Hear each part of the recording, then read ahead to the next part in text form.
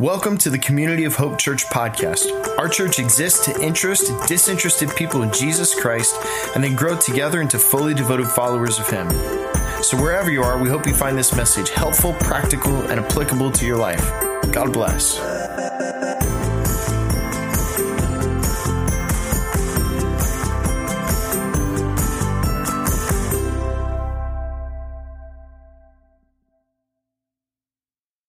If you have your Bible, go ahead and grab an hour, an app on your phone, COH app, Bible app, whatever. Kids, if you brought your Bibles, now's the time to make sure you grab that so you can read along with us. We're in a series right now. We're in week 2. It's called Who Cares? Everyone say that with me. Who cares? And we're learning in this series about how to grow a heart like Christ, or how to grow our heart more like the heart of Jesus and to care about the things that Jesus cares about.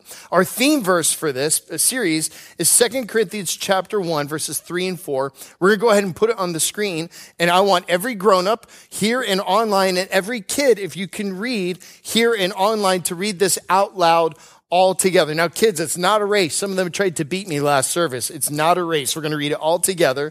We're out loud, ready, and go.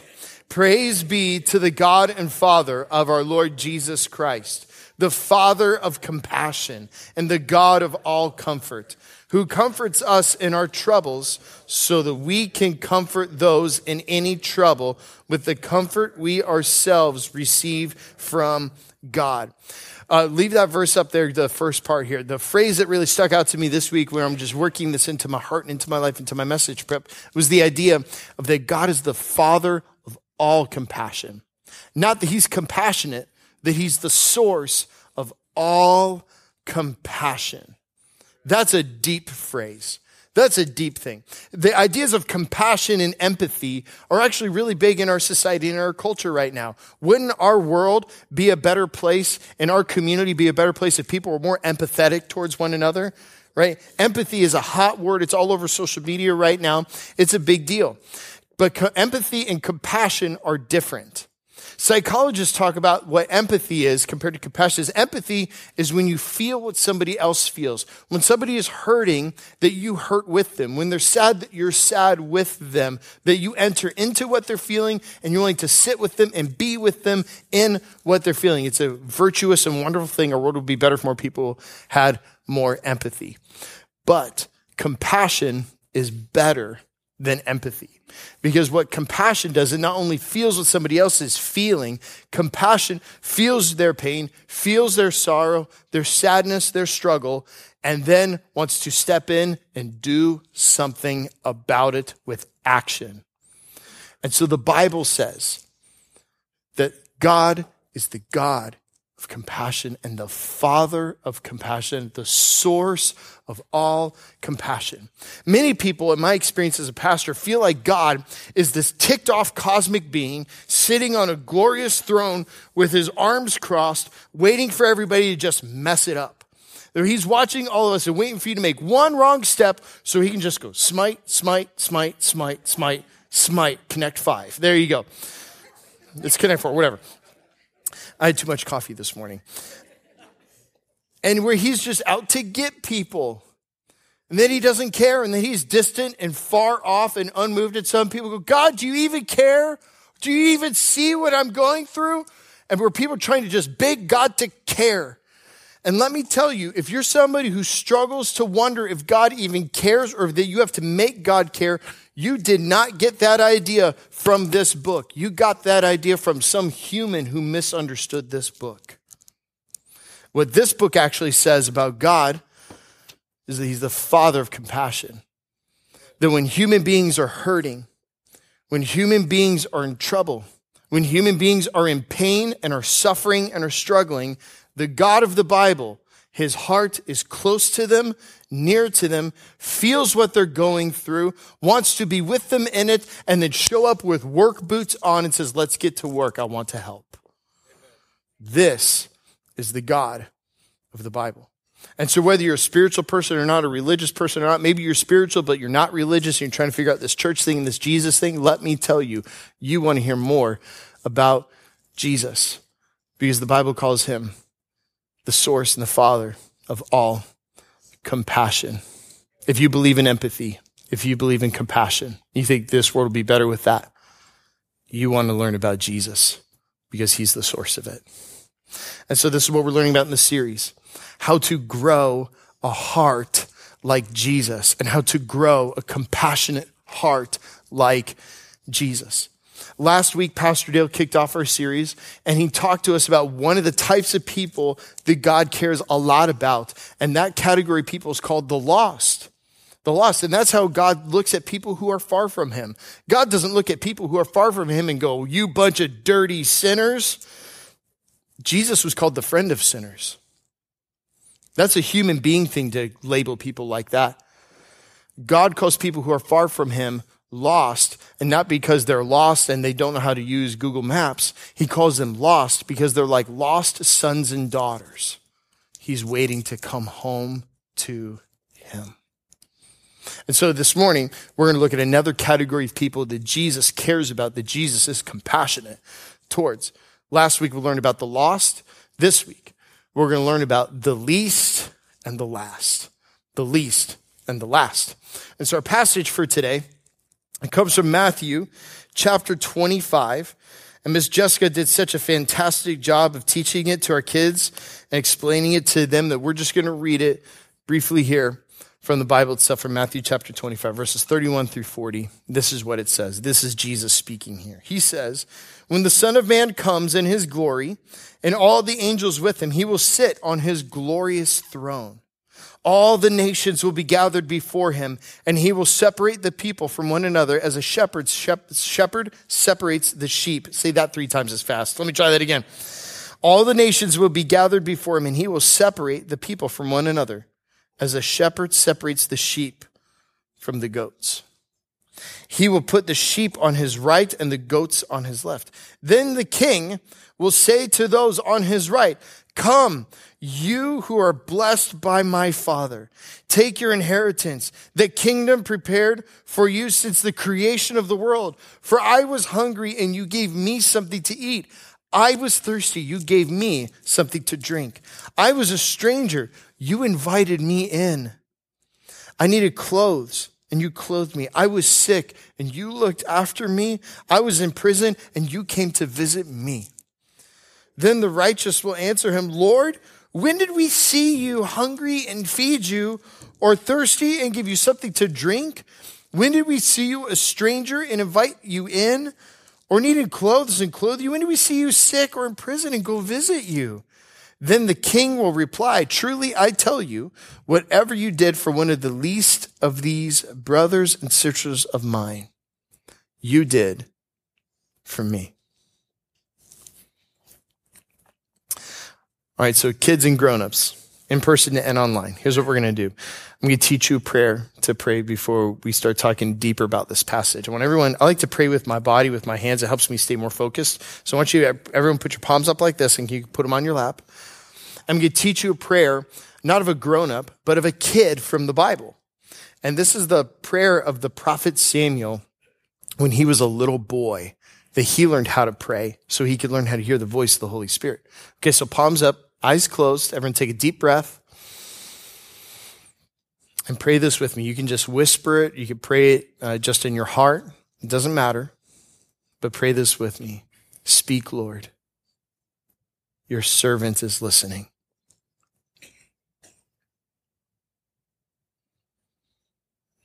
Okay, everyone take another deep breath. I pray this with me. Speak, Lord. I'm listening.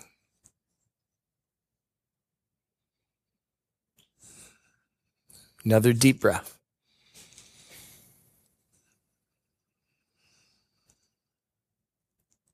We pray this in Jesus' name. And everyone said, amen. Amen. Okay, so what we just read in Matthew 25 is a very important passage.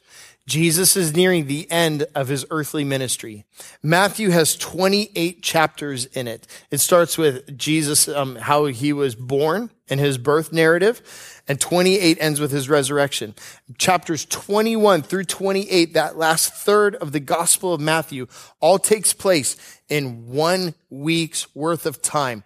All sorts of stuff is compacted between these chapters, 21 through 28. It starts with Jesus' triumphant entry into Jerusalem, which is what we celebrate on Palm Sunday, what we'll do in a couple weeks. It follows his teaching in the temple, where some people love what Jesus is teaching. Some people hate what Jesus is teaching, and he stirs up a lot of controversy. He ends up being betrayed by Judas. He goes and does the Last Supper. He's arrested in the Garden of Gethsemane. On Friday, he's crucified on a cross.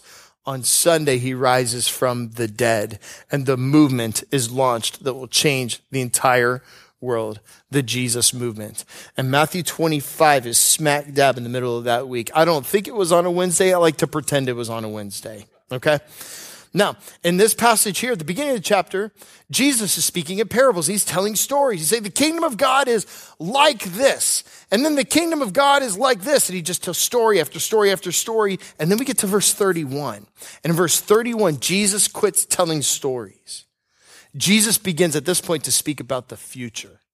And at this point, this is when Jesus begins to say, this is what's going to happen in the future. And this is what's going to happen in the future of you. And you, and me, and everybody who hears the words of Jesus or not. This is what's going to be the future of every person alive and every person who has ever lived. He's speaking about the end and what is to come. He's speaking prophetically. So all of us, whether you're young or you're old, need to pay attention to this. Jesus is talking about you in this passage. In fact, he's talking about a test. So if you're taking notes, here's what's going on in this passage. There's a test that Jesus is speaking about. In Matthew 25, let's just read it again here real quick. He says, when the Son of Man comes in his glory and all the angels with him, he'll sit on his glorious throne. All the nations will be gathered before him, and he'll separate the people one from another as a shepherd separates the sheep from the goats. He will put the sheep on his right and the goats on his left. This is a picture of what the Bible talks about is judgment. It's a coming test. Now, other scriptures testify to this idea as well, that Jesus will test and Jesus will judge each person. 2 Corinthians 5:10 says this, for we all must appear before the judgment seat of Christ, so that each of us may receive what is due for us, the things done while in the body, whether good or bad. This is what scripture is talking about, the test. Now, kids, how many of you do sports activity of some kind? Great. Okay, so kids, shout out to me. What are some of the sports we do in this room? Go ahead. It's okay. You swim. Great. Swimming. Okay. What else? Soccer. What else? Taekwondo. My man. Taekwondo.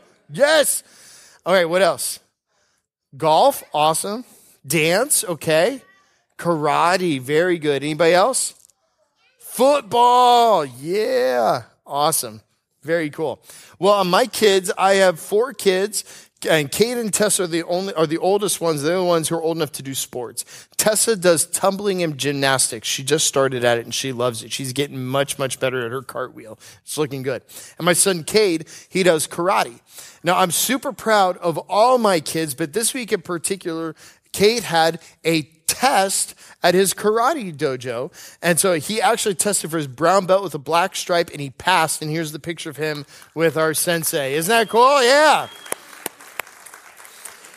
Now, we love our dojo, and that is Shihan, which is Japanese for master. That is Shihan Scott Rusnak. He's a great friend of ours, and we just love where we go. He's a great sensei, and they do a great job, all the senseis at the dojo where we go, because they do a wonderful job of getting kids prepared for the test. There are no surprises with the test. They spend 3 months preparing. They know the kata they need to have ready, the self-defense techniques they need to have ready, the vocabulary that they need to have ready, the skills in sparring that they need to know, that they need to be ready for. The sensei's job is to get the student prepared for the test. There's no guessing. There's no pop quiz.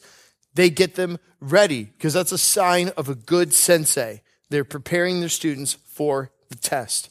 Now, it also makes me think about other types of tests I took. So not necessarily karate, but I think about maybe you're a little bit older. So maybe if anybody's in middle school or high school right now, or any all grown-ups, if you can remember as far back from last week, think about when you were in school, okay? And I remember the types of teachers I used to loathe. I don't want to say hate, that's too strong of a word. I used to loathe going to classes with teachers when you never knew what was going to be on the test, right? That was the worst. There's this huge exam coming up, and you don't know. It could be something on the 6th page on the index in the back of the textbook, and they might test you on it. You never knew. It was so hard to prepare for that, and it was total guesswork of trying to figure out what's going to be on this test.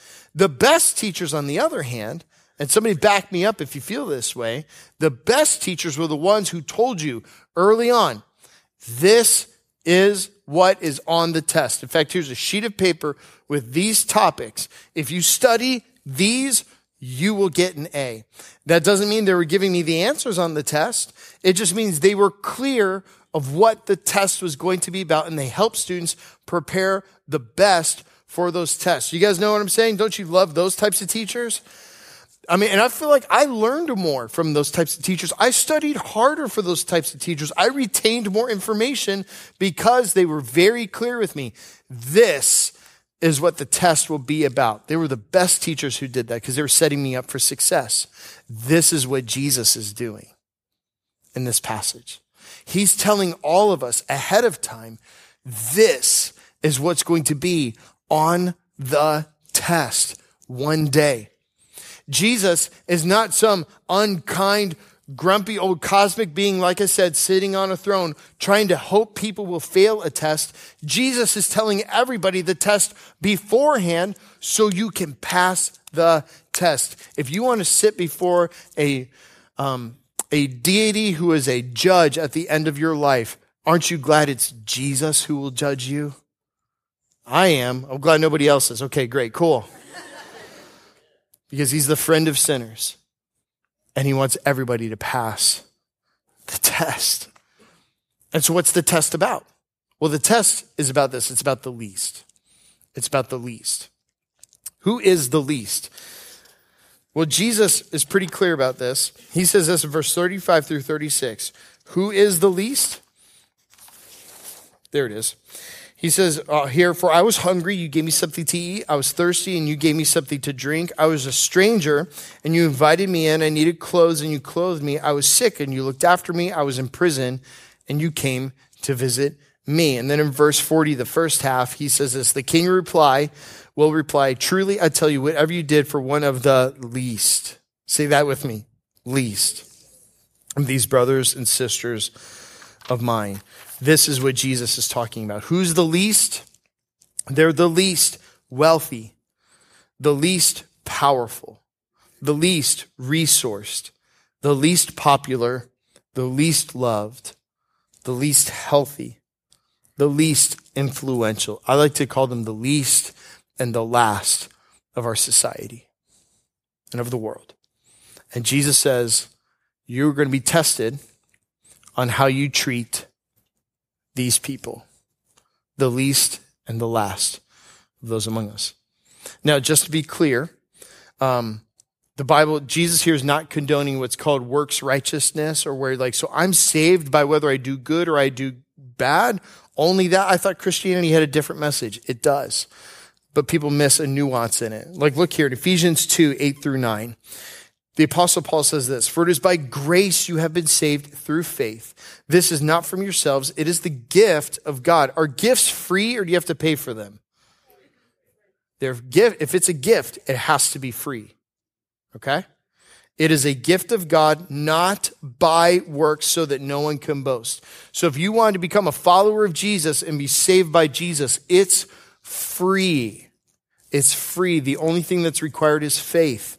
However, people stop at verse 9 and they don't read verse 10.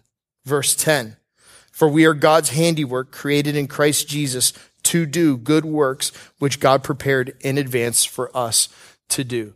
The evidence that I'm saved by the grace of Jesus Christ, And the evidence that I am being saved by the grace of Jesus Christ is that I care about what he cares about and that I am doing good in his name. It's not I'm saved by this. It's the evidence that he's in me at all. Does that make sense?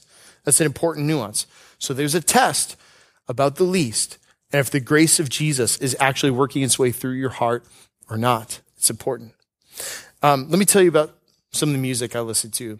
I love music. Now, a lot of you, if you might be new to church and new to our church, like, well, yeah, you're a pastor, you like music. You probably sit in your office with stained glass windows and listen to organ music all day. That's not. Some of my favorite bands, now one of them is a Christian band, I'll give you that, is a band called Hillsong United, which I love. Yeah, right, they're awesome, and they play very, very loud if you go and see them live. I love it loud. So I like Hillsong United. Next one, very, not so much a Christian band. I love Metallica. I'm with you, my people here. Some of you are applauding for that, and some of you are like, a pastor is not allowed to listen to Metallica. I've been telling you for years my favorite color is black. You should not be surprised at this, right? Okay, I love Metallica, I just do. And then another one of my favorite bands ever is the band U2. I love U2. Go and throw up the picture of the band there. I love U2. I love it. Now, if you're a student and you've never heard U2, do yourself a favor, especially if you're streaming online or whatever. Open up Spotify, open up Apple Music, whatever you listen to, and go pull up the Joshua Tree album. Do yourself a favor. It'll make your day. Where's my Gen Xers, right? So good, right? Awesome. Go listen to U2. Now, the frontman of U2 is a guy named Bono. Now, Bono is actually a Christ follower. And he's a Christ follower in his own unique way. He occasionally says some things that are a little rock and roll from time to time. But Bono genuinely knows Jesus and loves Jesus. And especially in the late 1990s and the mid 2000s, he got very involved and became a global advocate for the poor, particularly in Africa. He launched the One campaign. He launched the Red campaign. He helped influence national leaders all over the globe to cancel the debt of third world countries. Because of his leadership, millions of lives have been saved because of AIDS relief in Africa. Millions of lives have been saved because of his effort to make malaria extinct in Africa and to end extreme poverty in developing countries. He's done phenomenal work all across the globe and using his platform to advocate for the poor. Do you know why Bono does this? Because of Matthew 25. He has clearly stated it over and over again that Matthew 25 is one of the key scriptures of his entire life, taking very seriously what Jesus has said about how to treat the least of these. Listen to this. Bono said this one time. He said, because whatever thoughts we might have about God, who he is, or even if God exists, most would agree that God has a special place for the poor. The poor are where God lives. God is in the slums, in the cardboard boxes where the poor play house. God is where the opportunity is lost and lives are shattered. God is with the mother who has infected her child with a virus that will take both of their lives. God is under the rubble and the cries we hear during wartime. God, my friends, is with the poor. And he is with us if we are with them. Let me say that one more time. God is with the poor. And God is with us if we are with them. Bono's right. God does have a special soft place in his heart for the least and the last, the poor and the marginalized. If God had to pick sides, God always picks the side of the poor. And if you feel far from God right now, we could talk about prayer, we could talk about Bible study. That's all important. Those are my jams. I love those things. But if you feel far from God, one of the things that you could do is go get yourself around the least and the last, because that's where Jesus is. If you want to be close to him, those are who he is close to. It's the least and the last. Now, here's the interesting thing. There's not only a test about how we treat the least, but Jesus also flips the script, and there's a disguise that's involved in this whole teaching that throws everybody off. It surprises everybody in this teaching that he's giving. There's a disguise. He says it here, verse 40, one more time. That the king replied, truly I tell you, whatever you did for one of the least of these brothers and sisters of mine, you did for me. He's saying, it's me you are doing it for. And now, did Jesus mean it's like you're doing it for me? I think to a degree that's true. But I believe that Jesus meant this literally. I do believe that. It's a mysterious teaching all throughout the scriptures. The Hebrew Old Testament and the Christian New Testament, God is often, or his angels are coming in disguise to people to help them or to test them all throughout the scriptures. Check this out. Hebrews 13:2 talks about this idea. Do not forget to show hospitality to strangers, for by doing so, some people have shown hospitality to angels without knowing it. Now, God somehow comes to us in disguise as the least of these to test us. Let me tell you about my friend George from when I was at Florida State. My wife, Leah, and I, we spent a lot of time in Tallahassee working at a campus ministry, which is kind of like a college church, and FSU needs a lot of Jesus. Like, whoa, right? Wow. Now, Gators fans, thank you for respectfully holding back there, not hurting my feelings. I appreciate that. And we were doing college church there. Now, most of the time, we're just dealing with 18 to 22-year-olds, and sometimes a super, super senior at Florida State. But I made a friend who came for help one day who was 75 years old. His name was George. And George needed a lot of help. George was homeless by choice. George had severe Parkinson's disease, which means it was very hard for him to talk. When George would talk, if he was going to introduce himself, he would talk like this. Voo, voo, voo, voo, voo, voo, voo, voo, voo. My name is George. That's how he would talk. He had a severe drooling problem because of his Parkinson's. He smelled horrible. He literally had 3 teeth. Sometimes when he would come by and he would need food, say, George, you want some spaghetti? We have some left over from dinner last night. No. Do you want salad? No. What do you want? Cake. Oh, whatever. Here you go. So we give him cake. George had 3 teeth, like I said. He was hard to be around. He was hard to love. I first met him when he came by and he needed help because he was having a hard time walking because of his Parkinson's, so I helped him get a walker. And then after that, George kept coming by, not for handouts, but to just say thank you.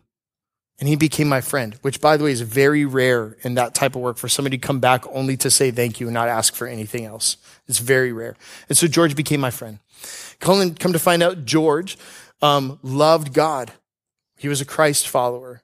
He was filled with God's Spirit, knew the Bible. We would pray for each other. He was my friend. Now, the thing is with George, even though he was my friend and even though I loved him, he was really hard to love. When George came by to say hi, your day was shot. Because how much help George needed. And it was very difficult to love. And oftentimes like, God, I need your help. Give me your love for this man right now. Help me, help me, help me. And God would, and we would love him. And then one day around 4:00, George with his walker slowly walked into the office. It was me and an intern who was sitting there. And he said, Will, I'm going to go home now. All right, man. Have a great day. See you later. And then something dawned in my mind. I looked back at him and went, Jesus, is that you? Jesus, are you in disguise right now? Like, is this the most absolutely pitiful disguise you could have possibly put on to test us if we would love you? I mean, Lord, you've really gone over the top here, so. Is this you? I was just quietly thinking that to myself. I looked at him and said, all right, man, have a great day. I'll see you later. And he nodded and took his walker and took a couple steps. And then he stopped. And then he came back into the office. And he looked me dead in the eyes, not the intern, me. And said these words I'll never forget. Again, think about what I was just quietly thinking to myself. He stopped and looked dead at me and said, hey, did you know that Isaiah 52 says he was a man of homely appearance? I just thought you should know.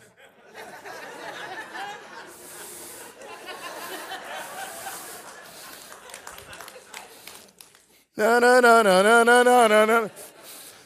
I looked at the intern like, did that just happen? And she looked going, that totally just happened. We flipped to Isaiah 52, and it's a prophecy about Jesus, about his appearance was mauled beyond human recognition, that he was going to be an ugly looking person. And we're like, ah.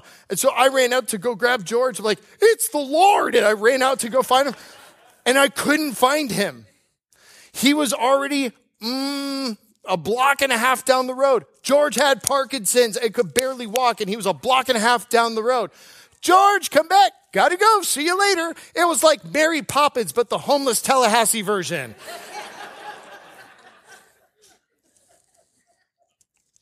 Lord, is that you? It might be when you love the least. It might be. It might be. Love the least. Love the last. Love the poor. Be with them because that's where Jesus is. And when you love them, you just might be loving the Lord himself. Would you pray with me? So actually, I'm going to teach everybody to do prayer that I do with my kids every day on the way to school. So I want you to put your hand over your heart. Kids and grown-ups alike. Pray this with me. Father, help me to love the world like you love it. Grow my heart to be like yours. And now point to your eyes. Say, Jesus, help me to see you in everyone I meet today. And help me to see the way you see. All right, now point to your ears. Say, Holy Spirit, help me to hear your voice and give me courage to do whatever you say. It's in Jesus' name we pray. And all God's people said, amen. Friends, we have some prayer team available over here. If you need prayer for anything, for healing, for help, for anything you're going on, come get prayer. Otherwise, go in God's grace. We'll see you next week.